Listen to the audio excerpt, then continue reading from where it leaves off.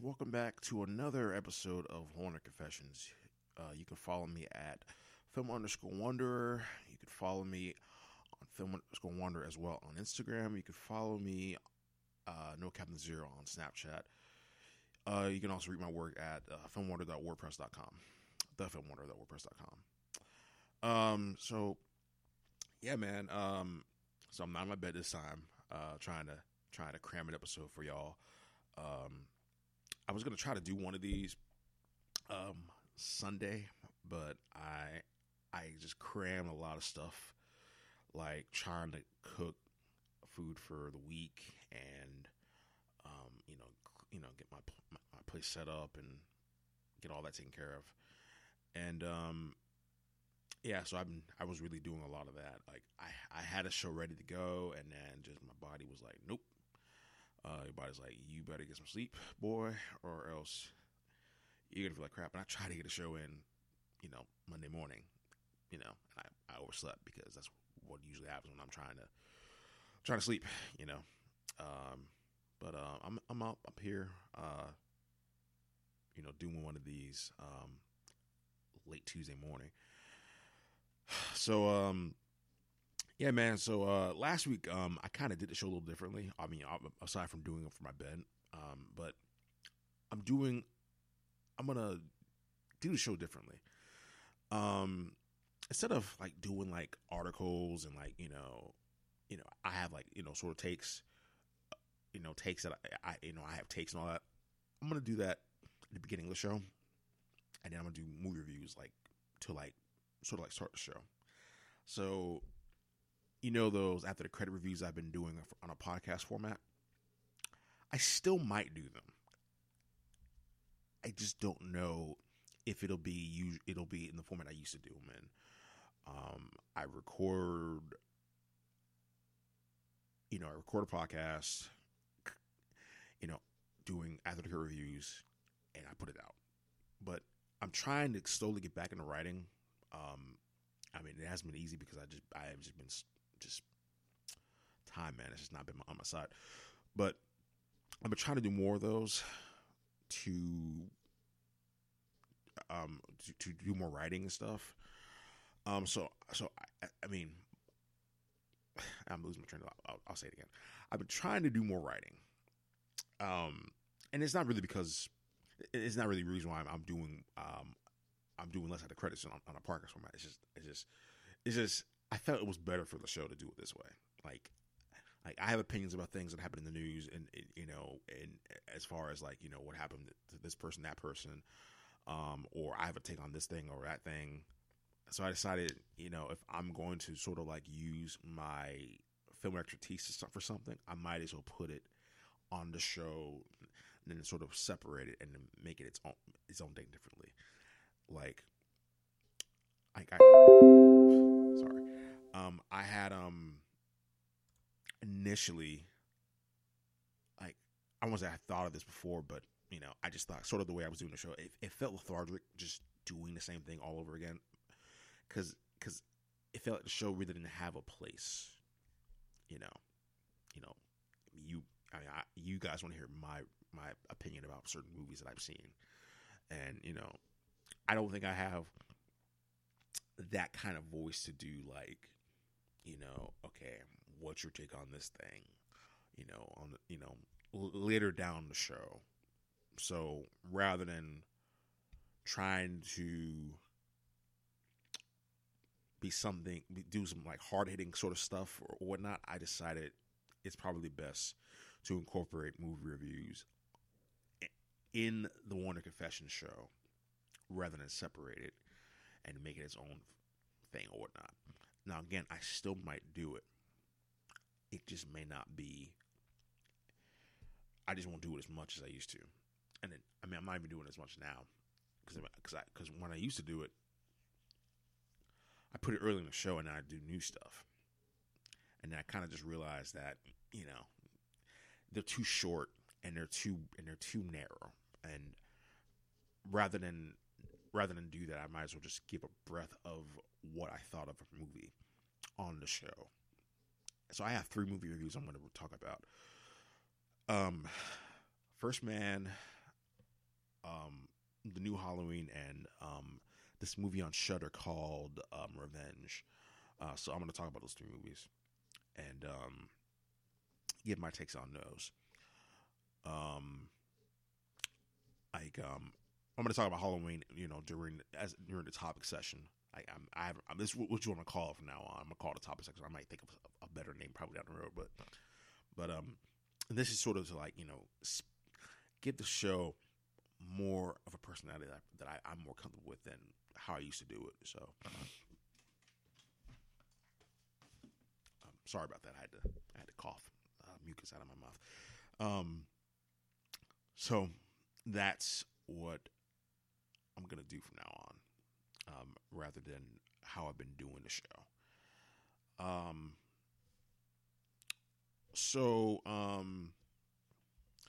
Yeah, man. I do want to. So I guess the first thing I want to talk about is, so yeah, I was on Twitter about I think a couple days ago,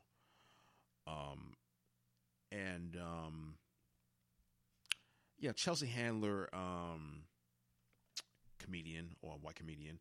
She was on Ellen DeGeneres show, I guess promoting her voting in the midterms. And I won't say it hit me a certain way or whatnot, but I was kind of interested as to sort of her take on voting and stuff. And she mentioned, how she was a bit disillusioned when Obama was president, and then, when Trump became president, and, she had the thought of, we're not racist anymore, which, a lot of white folks probably had that same feeling. Liberal white folks had that same feeling. And then, Trump, assumes office, and they're like, oh my God, what have we done and whatnot. So I won't really go into the whole specifics about, the 8 years of Obama and all that stuff. You kind of know that stuff. And I don't really want to feel stall on the show about that. I probably said this. I probably said it in some format on the show. I might have or might not. But I'm not gonna do it here. But yeah, she had a pretty interesting take on,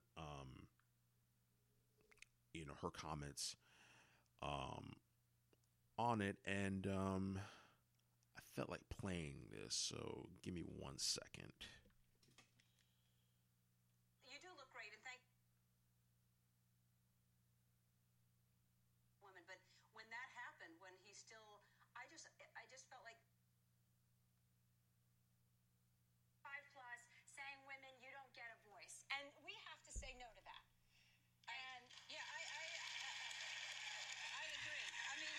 This is what you're talking about. Okay, this is what you're talking about, Brett Kavanaugh. Yeah, just women in general have to. We that's how I think, and I would hope most women, or I would say all women, but there are a lot of women who still are Trump supporters. So you can't say all women, but when that happened, when he still, I just felt like it is time for us now to really raise our voices and do something about this because if that can happen, what's next? What are they going to take away next from us? I think we always have to look to black women. Black women always vote in their best interest. 94% of black women voted for Hillary Clinton. Well, 53% of white women voted for that guy. We have to look, black women vote in their best interest always, historically. They always know what's up. And we have to be sisters to them. We have to vote in their best interest as well. Yep. So. Yep. Okay. So yeah, that was a take I kind of wanted to get sort of to gather. I was kind of a twofold on it. I was like, okay, that's cool. And then I was like, and I was like, yeah, I guess my thing is I guess what I was saying is I guess the whole Kavanaugh stuff, and I would say probably even the shit she says, because she has a pretty questionable past about things she said about black women and black people in general. She said some stuff. Amy Schumer to a certain extent has said some stuff too, and she's been out there trying to make some noise. Taylor Swift's been out there trying to make some noise, and she's gotten more people registered to vote in Tennessee. against Marshall Blackburn. So like, like it's kind of pretty. It's cool. I won't say it's cool, but it's like for this, it's kind of good to see her get activated and try to use her privilege for good. Because it could have been the other way around. We've been been the same way again. People not using the privilege for good and not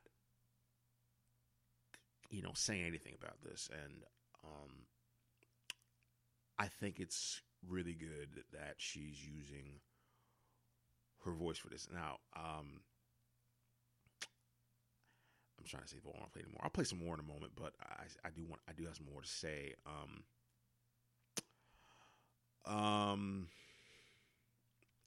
Now, I don't think.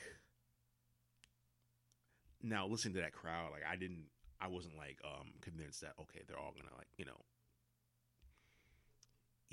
vote for vote in the best interests because white going white. I mean, it just is, and white women, particularly do covet whiteness even over their own, gender. So, it's kind of a catch-22. I'm gonna say it's a catch-22, but it's just that thing. It's like these things are happening. Your rights are being eroded, and something very personal to them hit them. It hit them hard, and they're finally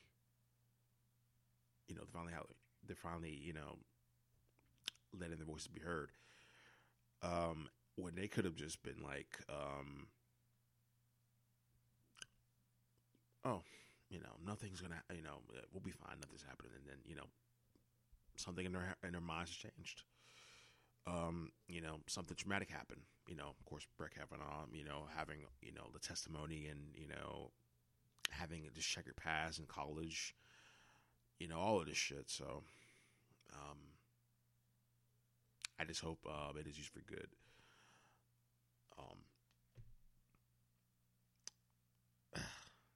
But yeah, man, we'll see. We'll see what happens in that case. One second.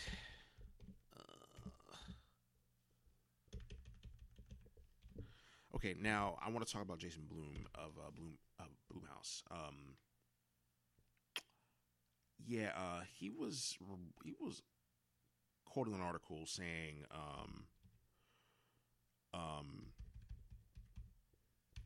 this is awkward trying to type. Oh, and my freaking live podcasting, you guys. Okay. So yeah, long story short,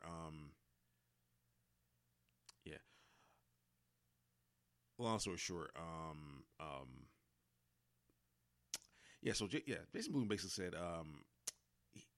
he was asked about a question about hiring women to direct horror movies, and he basically said that I'm looking at some stuff about him dressed up as Stormy Daniels. Like, Jesus, to me, yeah. So I'll give it a long story short part of this because I think Variety covered this, but he basically said that I don't see women directors and doing horror, to give him a little bit of leeway, he did say we're trying to fire him. I think he said one of the directors for I want to say it was Polygon. Okay, it was Polygon. Jennifer Kent, the Babadook. Jennifer Kent and Leigh Yannick. Which is what he said. The name he couldn't remember. And here's the quote. He said, "There are not a lot of female directors. Period. Even less who are inclined to do horror."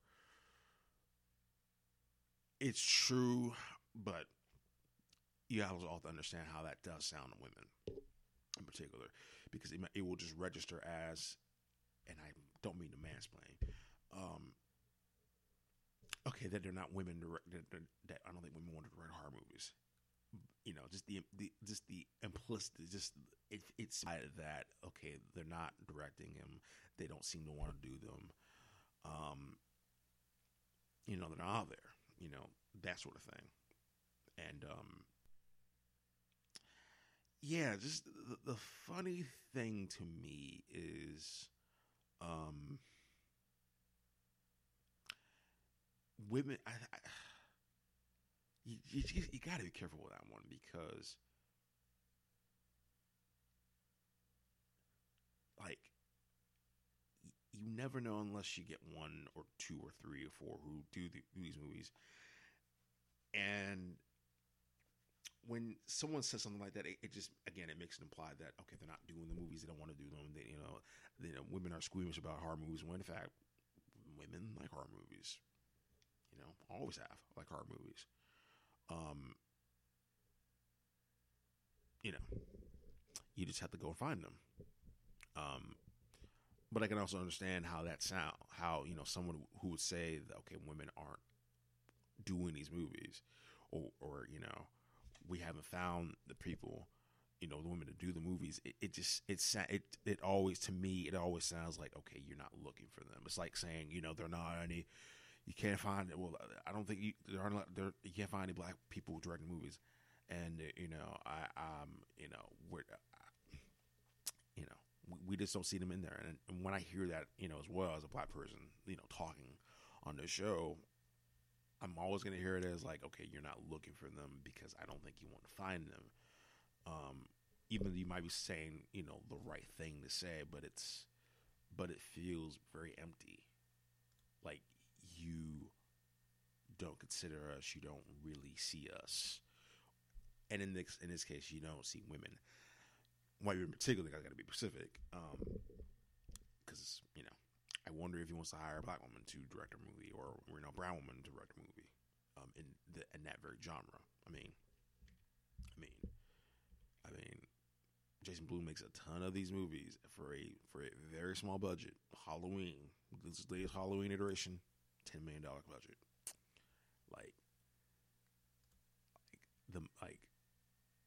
And these movies be making buku money. But he did apologize, and his apology is very was very sincere, and I believe him. And I'll read it to you here. Thank you, everyone, for calling me out on my dumb comments in that interview. I made a stupid mistake. I spoke too quickly about a serious issue, an issue I'm passionate about. Over 50% of our audience is female. Over 50% of Blumhouse executives are women. Some of our most successful franchises are anchored by women, including the one opening today, tomorrow, led by the biggest female legend in this genre. But we have not done a good enough job with female directors, and it is not because they don't exist. Which is sort of how the comment was framed. But again, I'm gonna say it. Anytime you say it and a man says it in a way that implies that they don't want to do it, it's always gonna sound that way. That's just how it works. It's just gonna sound that way. And then I heard from many today the way my passion came out was dumb, and for that I'm sorry. I will do better. Yeah, I mean, that's all you can do is just own up to your comment, and hopefully you don't slip up and make the same mistake again, and hopefully you do hire women in that very genre. I mean, and I'll go right into it right now. Okay, Halloween 2018 made about $77.5 million. Like, that is about on par, or rephrase it, 76.2 because of the actuals. Still a lot of money. Still a ton of money. That's a lot of money, man. Yeah, man. That's amazing that it did as well as it did. It is amazing that Jamie Lee Curtis I mean, looks as fine as she does at 59 years old, still kicking it. It's amazing to me. That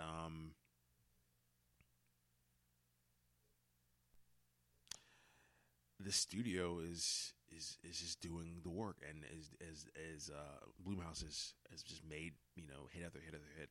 Even Truth or Dare, which I didn't like. I think that makes some money too. Like they make nothing but hits. And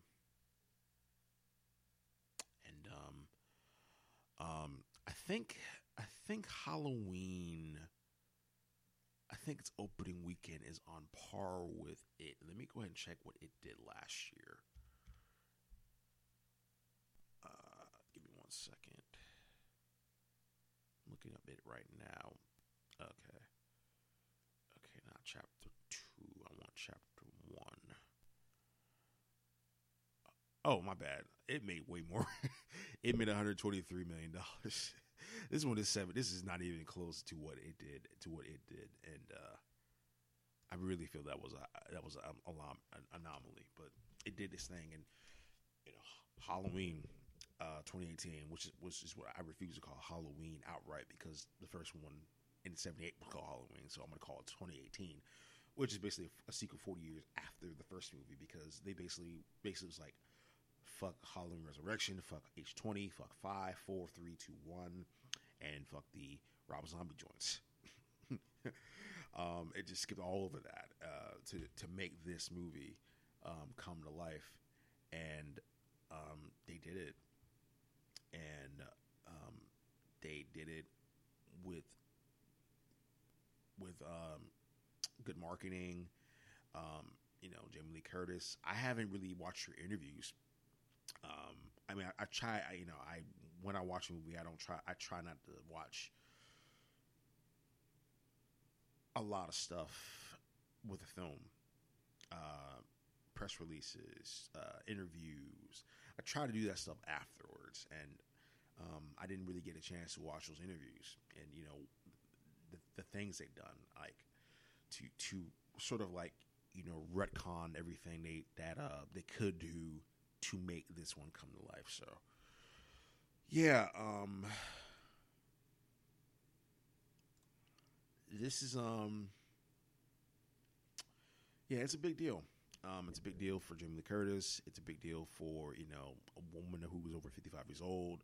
Anyone who's 55 years old doing this shit. It's a big deal. And I don't know how you're gonna do a sequel for this.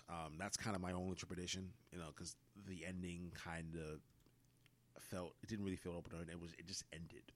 And I'll get to my review of that movie later on tonight rather. And I will share my thoughts. But yeah, it's really cool that nostalgia basically kicked this shit back into high gear, and another one, as DJ Khaled would say. So yeah, First Man is my first review of the show, which I saw last week. And First Man is based on a book. I don't know who the author's name is. I had never read the book. But long story short, it's basically another Neil Armstrong movie. And I'm not saying that facetiously. It's basically a Neil Armstrong movie, and it's kind of more into these guys going into space and dealing with the dangers of it. And it's really about a man who had to deal with the passing of his daughter, and how that event changed him.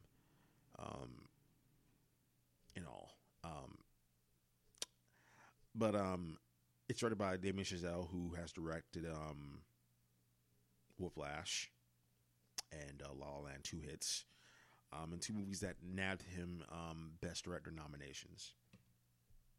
So, I mean, he's a very sought after name, and and to be given the honor to do a movie about one of our best astronauts of our time. One of the, I won't say best one. I guess best. Yeah, one of the I guess heralded astronauts of our time, along with Buzz Aldrin. I guess it's a big honor. First things first, the movie is well shot. It is well directed. I like the way it looks. Especially, I like the way how the Armstrongs, the family itself, just those very shots. I kind of like how that is sort of set in. Like shots of this movie reminded me of Interstellar in a way, and I say that because like there's scenes in the movie where like Giselle basically nabs just the way an aircraft's supposed to look. Like these shots of or these side shots of such and such. I should say such and such, but these shots of him. Well, I keep doing this. I meant the shots of the craft, the aircraft, the testing stuff from NASA, like those shots, and even when they're in space, those are really, really good shots, and they're very Nolan-esque in that way because Nolan had some like shots from the craft where it's kind of like tilted one way and another way, sort of like giving the impression of sort of like this, I guess, the force that the pilots are going through. Like those are really cool shots.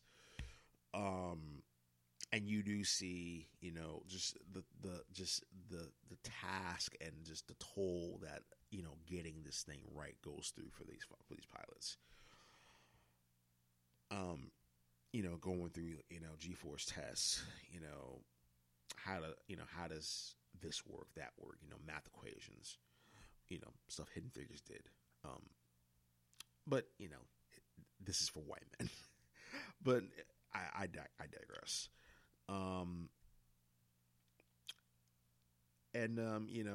Neil is just dedicated to his job, but he's mainly dedicated because he doesn't really deal with the fact that he has to deal with the passing of his daughter. And he's got to deal with his wife and his kids, and just all that stuff. So in that respect, it's kind of relatable. However, I will say on the other end of it is, now, what if you need to see this movie? It's like, I'm going to be honest, you really don't have to see this movie. And the biggest problem with First Man for me, I forgot to say, sound editing's really good, and I'll probably get to that in a bit too. But the biggest problem with First Man to me is really a big one. It's, you've seen this before. Even if you haven't seen this take, which I would guess is probably the most accurate depiction of it, it's like, so what? You've kind of seen this before, be it Apollo 11, in books, documentaries, newspaper accounts, etc., etc. You have seen this story before. You have seen how we beat Soviet Russia, to be the best at aircrafts, at space, in space. How they Americans went through hell and back, people dying to get this shit right, and there is a lot of death in this movie. But you have seen this tale before. I wasn't really that impressed with Ryan Gosling because I'm like, he's basically playing stoic Ryan Gosling. And it's like, I know people are like, oh, but this is how Neil Armstrong was. But it's like, as someone who has kind of liked his work, Ryan Gosling, it's kind of the same shit. Drive, same shit. Blade Runner 2049, same shit. This movie, same shit. Any indie movie you've seen him in, it's the same shit. Nice Guys. Nice Guys is probably like the one movie I would say, okay, Ryan Gosling kind of demonstrated some range. Though you can also make an argument, even in that parts of the movie was like, okay, he went back to being boring Ryan Gosling, with Russell Crowe punching people and breaking people's arms. So yeah, there's that part of it too where you're kind of just like, am I supposed to be compelled, or am I just watching a guy kind of just go through the motions to sort of just do the thing he does all the time in a movie? And it leaves a movie like this sort of, it leaves me underwhelmed because I don't know what else you can do with this story. And that's the main problem with First Man is it doesn't really leave you a lot of room to expand this story and these people, because their stories have been exhausted to death. Even if you're trying to showcase speed, inertia, all that stuff, fine, great, and that he's a stoic man, fine, great, but there's so much you can tell with this person, and it's not really much else you can tell. It's gonna be the same shit, and that's the movie's failing, unfortunately. Is there's some familiarity with it. There's too much familiarity with it, even as you're trying to make this compelling movie, and it don't work on me. And honestly, I don't think it really is going to work on a lot of audience members, because I mean, I'm looking at the box office returns of this movie, and it didn't have the great second week. It, like, you probably wonder, 40% drop. It's like, okay, that's not too bad, but you add the cost, $59 million budget. I think it made, like, last week, it made about opening weekend, it made about $16 million. So you're already, it's kind of in trouble. I'd say in big trouble. Nearly half its audience. Like if it had like $26 million, maybe,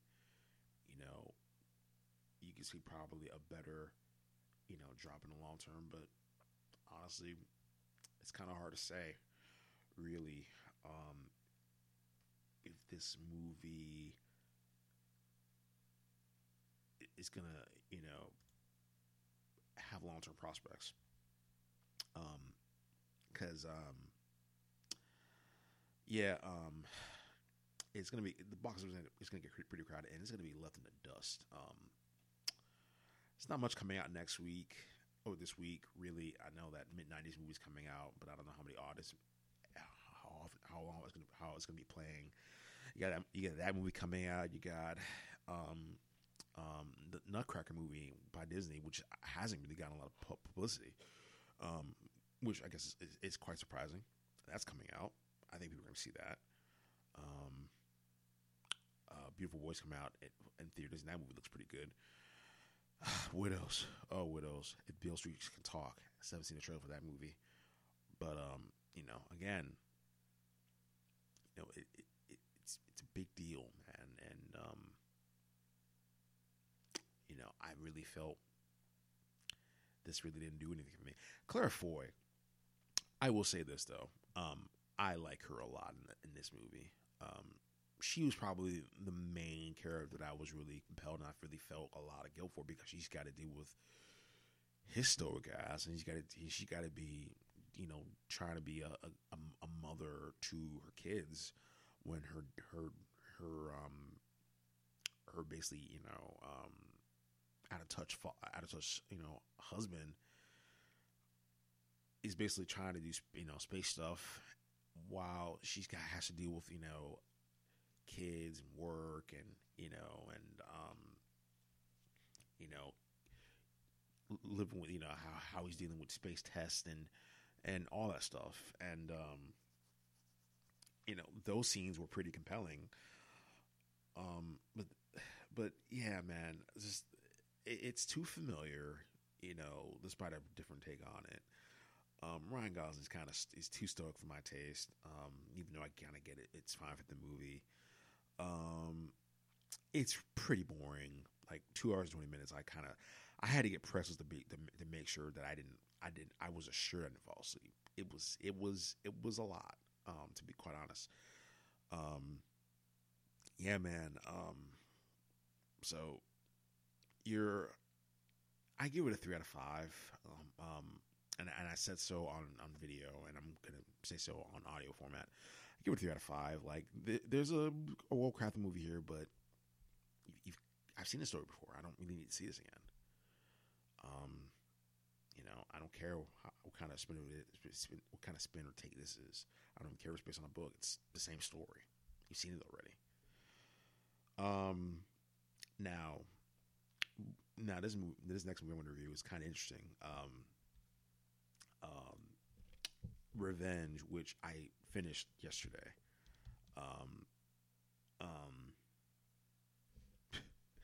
Like, I'm not saying it's a great movie. It's a good movie. It's a French movie. It's a French movie that was filmed at TIFF. It's the Canadian Film Festival up in Canada.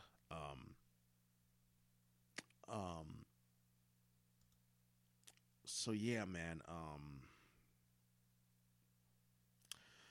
This movie's very bloody. There's not a lot of actors in it. Woman is with her boyfriend in this undisclosed place, undisclosed desert. They're in a home by this. I gotta see what the guy's name is. The actor and the character he played in this movie. So yeah, the guy. I guess they're in this place for a day or so, for a couple of days or so, and fly her back, fly them back, and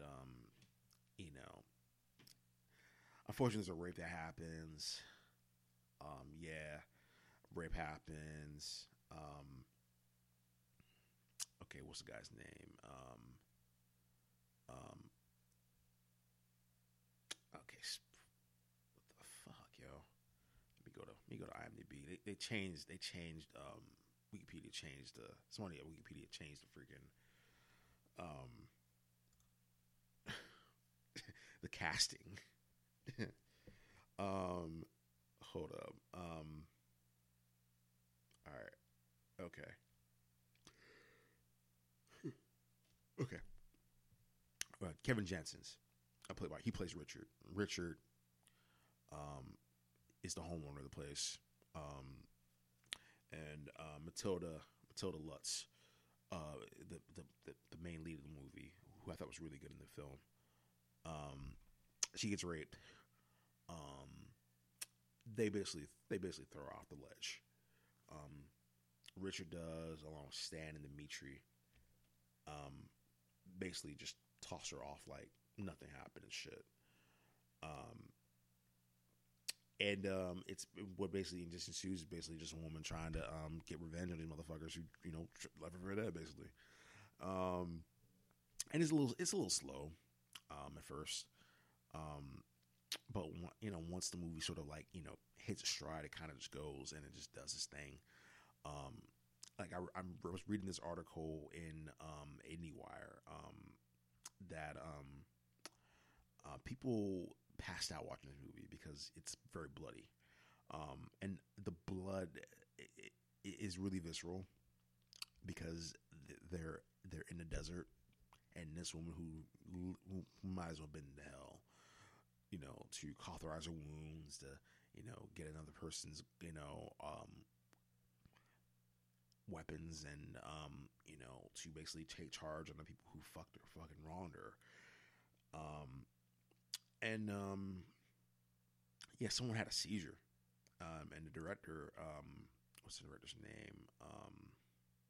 Coraline Fergit. I'm probably saying the name wrong. She had to be the one to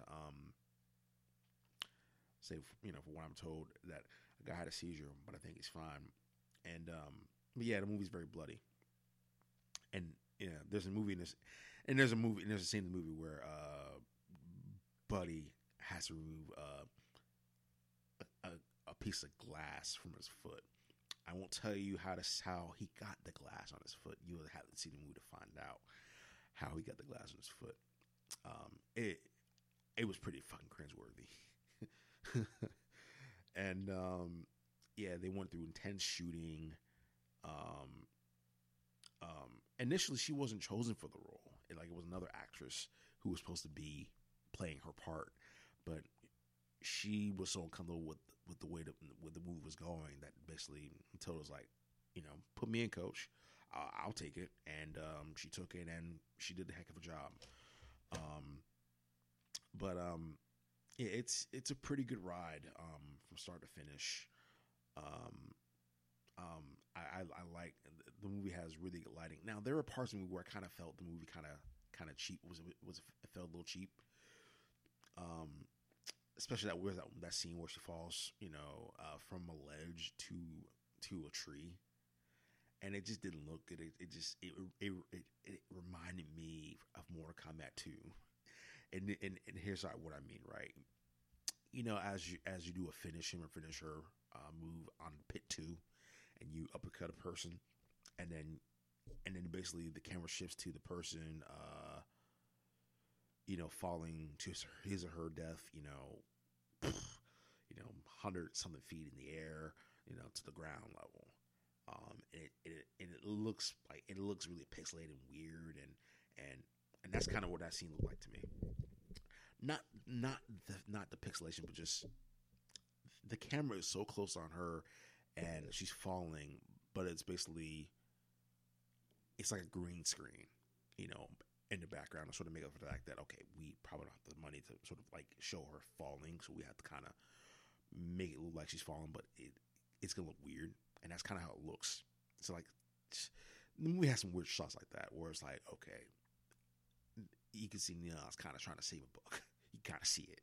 It's kind of evident they're trying to save a buck. So yeah, there was that. The acting was good, mostly by the lead character, by Matilda Lutz.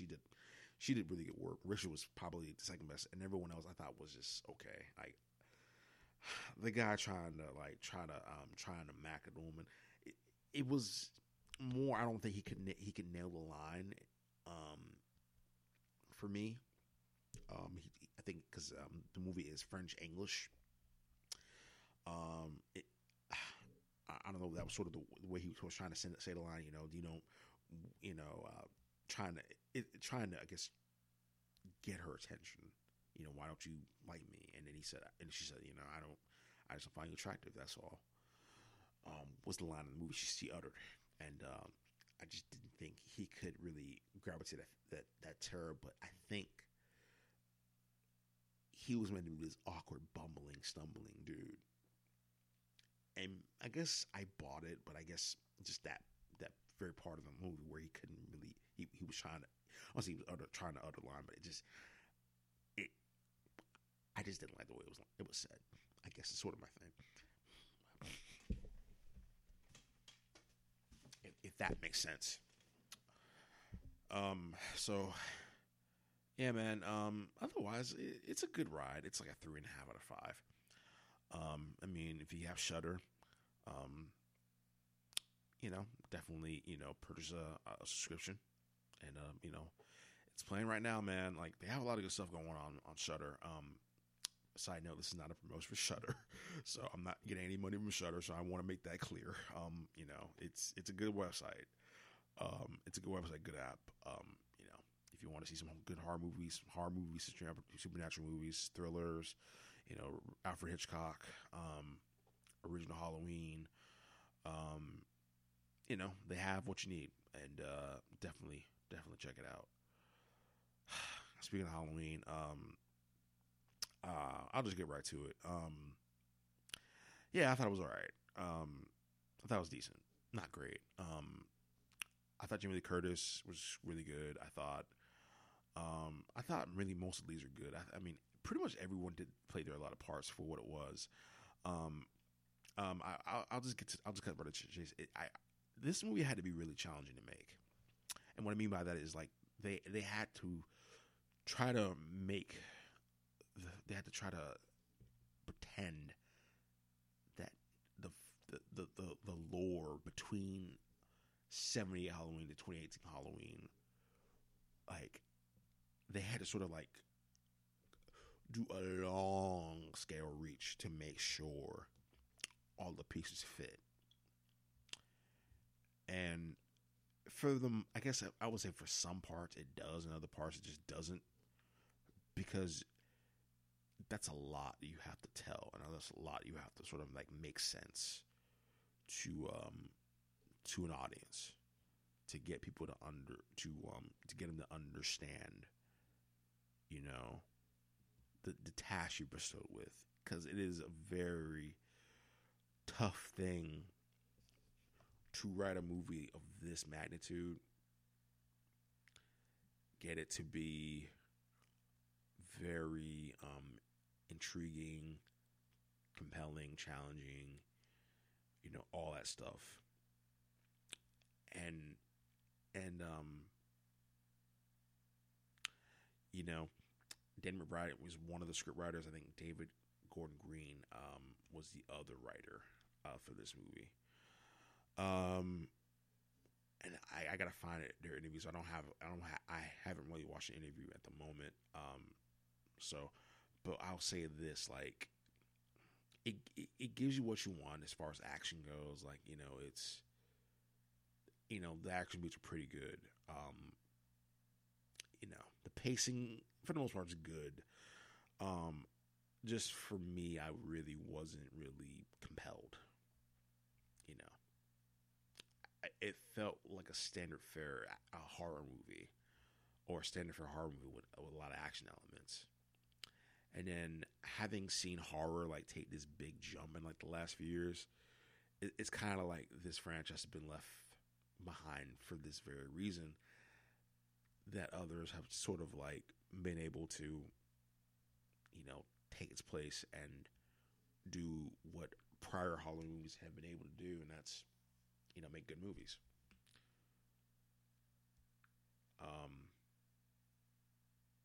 So yeah, man, that's kind of the thing with it. It's like,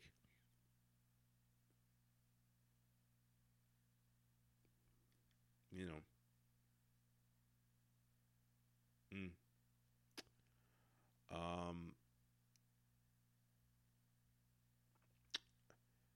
but yeah, man,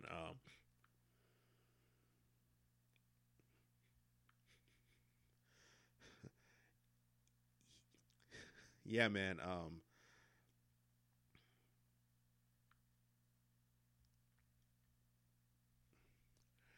it's quite a lot.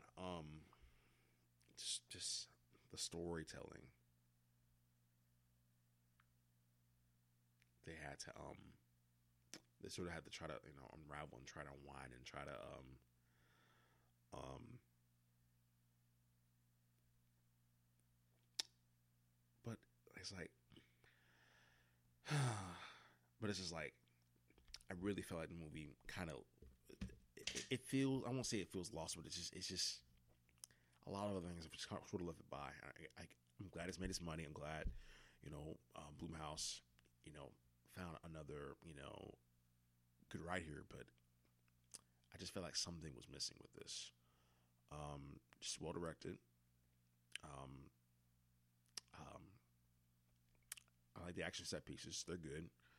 Um, you know, but I think another thing that kind of killed this movie was some of the ads sort of gave away, you know, certain tension selling points. So they could have found a way to sort of better disguise the movie as far as like, okay, what's going to happen, and you didn't really get that. You didn't really get that. So I gave this a 3. Um, you know, if I recommend it, what I recommend is like, yeah, the Halloween fans, and I guess people who have an affinity for this kind of joint, definitely see it. I mean, or at least matinee, I guess, is sort of like where I would say it's like probably where you spend your money. You're probably better off spending your money. Is probably find a decent price for it. I mean, Jamie Lee Curtis looks great. You know, I mean, she did a good job, and you know, I do hope to see more. I guess more women of her age do these roles. Like Linda Hamilton's going to do a Terminator movie, and she is good. Sigourney Weaver, Angela Bassett. Like I would like to see more of these, but maybe better done. It's kind of my thing, and I really felt Halloween could have been better done. Now I will say this: there's a kid in this movie who had me bawling. Her name, my bad. Hold up, let me look up this kid's name.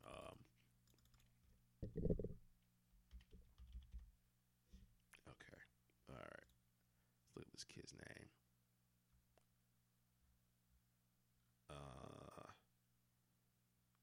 Jabral Natambu as Julian. Like he was in the movie early on, but oh my god, he really killed it. Oh, I forgot. There's another thing I wanted to say about it. Yeah, it's very humorous. I mean, a humorous horror movie works, but it's like, ugh. It's like I really wanted that terror though. I wanted more terror than this. Then I wanted more. I wanted this, a tension-filled horror movie like, Quiet Place gave us. This one felt a little by the numbers to me. I mean, that's just how I feel about it, really. But yeah, man. I mean, but if you do want to see it, no one can stop you. Okay, I'm tired. I wish I didn't sound like this, doing the show, but yeah, I'm tired. So yeah, again, you can follow me on Film_Wanderer on Twitter and Instagram. No Cap Messenger on Snapchat.